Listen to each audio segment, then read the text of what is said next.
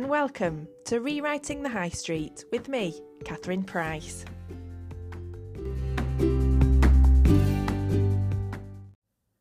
Hi, I'm Catherine Price and I'm the Business Improvement District Manager or BID Manager for Blackburn Town Centre in the northwest of England.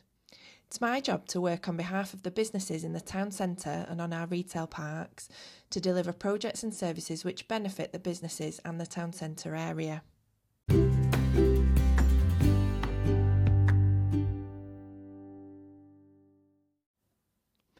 This is a podcast series about high streets.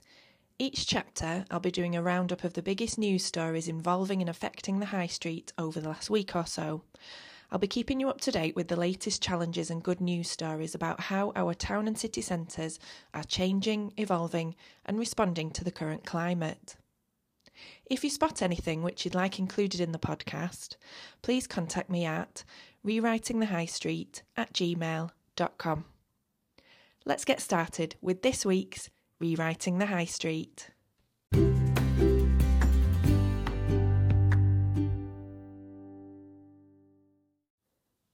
The first story I want to look at in this chapter is about retail sales in January.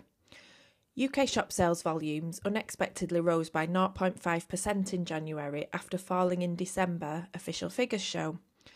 But sales volumes dropped 5.1% compared with January last year, the Office for National Statistics, or ONS, has said, and taken as a whole, retail sales volumes are still lower than pre-pandemic levels.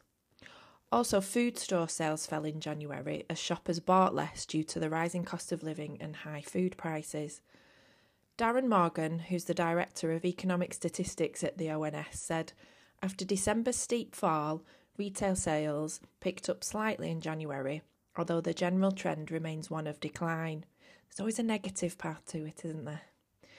Fuel sales rose as prices continue to fall at the pumps, while discounting helped boost sales for online retailers, as well as jewellers, cosmetic stores and carpet and furnishing shops, Mr. Morgan said.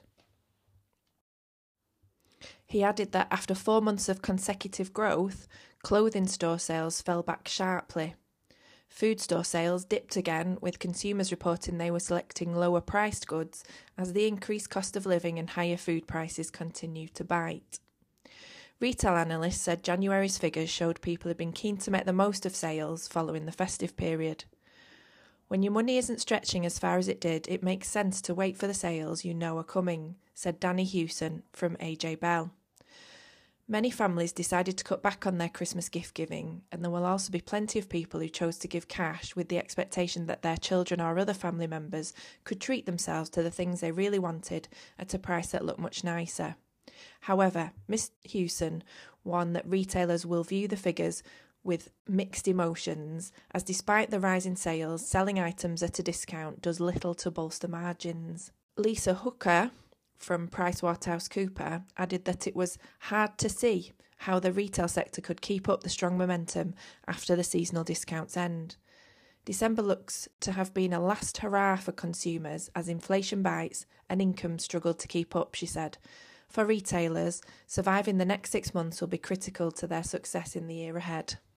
So it's positive that retail sales have increased in January, but it seems like it's partly as a result of people saving their money from Christmas to spend in the sales, and also the goods that they're buying are reduced in price, so it's not actually benefiting retail stores perhaps as much as it could do. And it being described as a last hurrah is not very promising.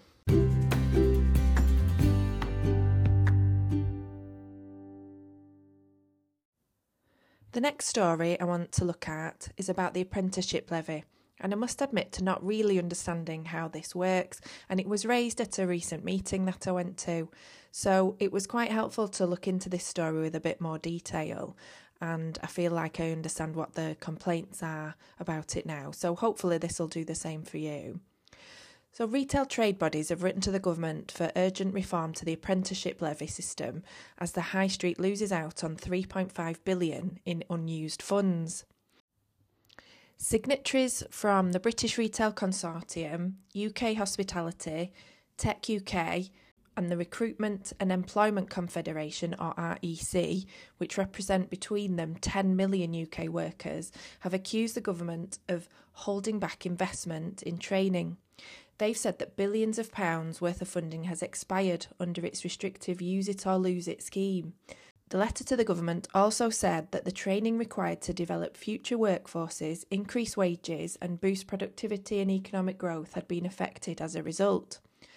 So under the current system, businesses are required to contribute hundreds of millions to the fund, but can only spend these funds in a restricted manner. For example, businesses cannot use the money to fund any courses that are shorter than 1 year in duration.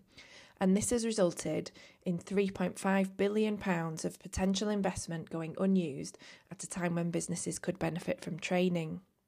The signatories have urged the government to widen the Apprenticeship Levy into a broader skills levy, which will allow firms to spend the funds on a wider range of high-quality accredited courses, including shorter, more targeted courses or more tailored upskilling programmes, including functional and digital skills.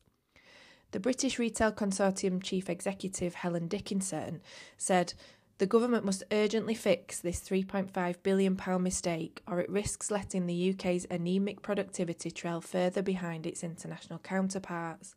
Retailers want to invest more in training a higher skilled, more productive and better paid workforce. They want to create more opportunities for people up and down the country. They want to contribute more to growth, but the broken apprenticeship system is a ball and chain around their efforts. Without reforms to the levy, retail will not be able to turbo boost equipping its workforce for the future."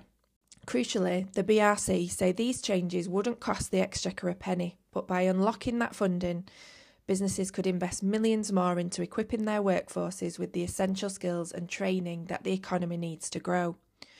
Research last year conducted by the BRC revealed that retailers could create thousands of new apprenticeships if the apprenticeship levy system was reformed. Now, as yet, it doesn't appear there's been an official response from the government to that letter, so I will keep an eye on the situation and report back if I hear anything further.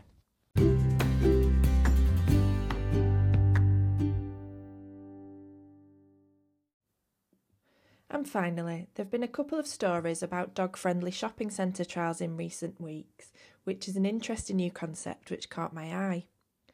The first story I spotted on the subject was about Silverburn Shopping Centre in Glasgow, announcing that their trial to allow dogs in the centre was actually to come to an end after complaints about dog poo in the building. A spokeswoman for the shopping centre confirmed that there had been, quote, instances of dog fouling recorded over the trial period, unquote, and that they had to prioritise human guests and our retailers.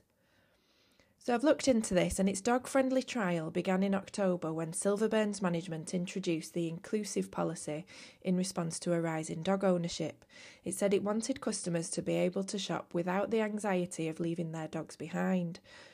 But the scheme is to be phased out over the next few weeks after complaints about fouling on social media and a review of feedback from customers and retailers.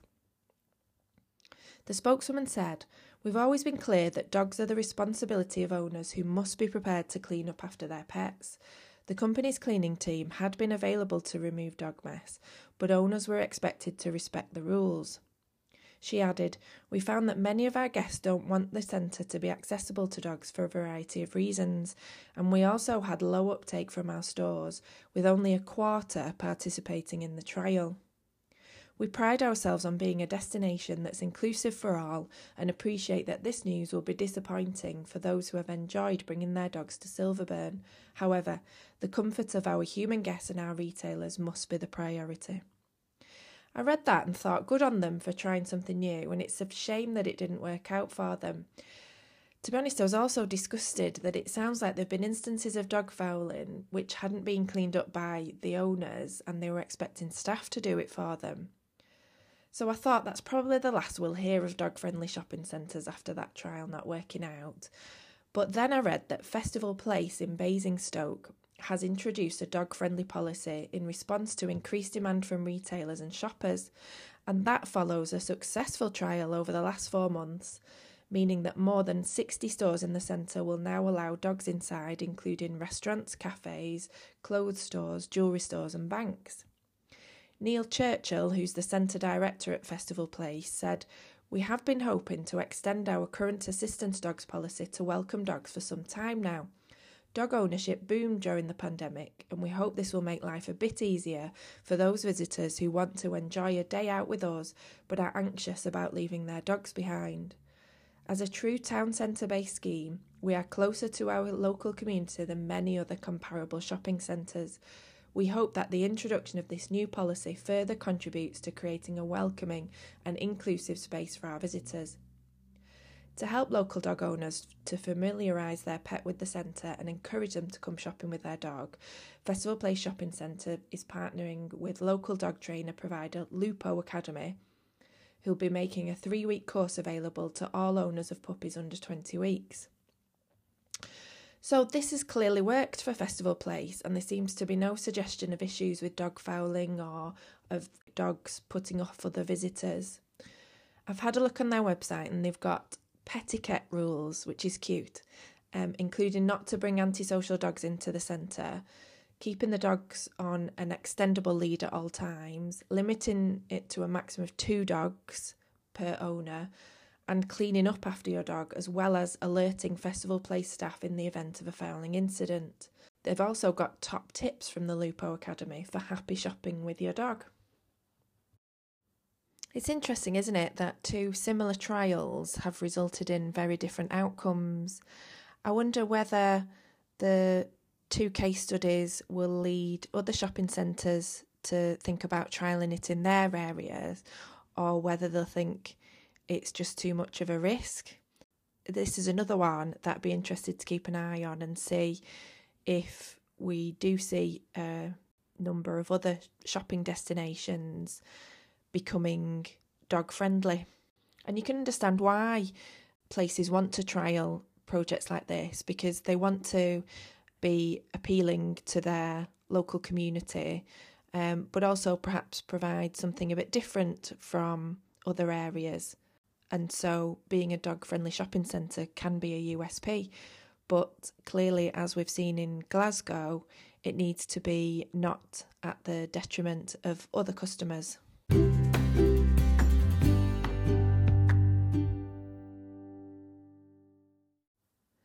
Well, that's it for this week's Rewriting the High Street. So what have we learned? We've learned that UK shop sales rose in January, which is positive, but thought to be mainly as a result of January sales, and the general trend remains one of declining retail sales. Trade bodies have called upon the government to urgently review and reform the Apprenticeship Levy so that the high street doesn't lose out on billions of pounds of funds. And we've learned that shopping centres are experimenting with being dog-friendly shopping destinations, but with very mixed results.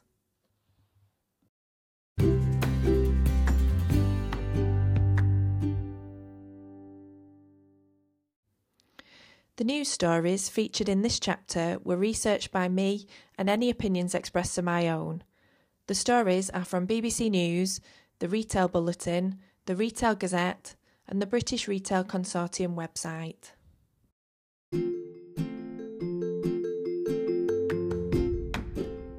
This podcast was created using Anchor FM, and the artwork was designed using freepik.com artwork by Starline and Macrovector. Thank you for listening. See you next time.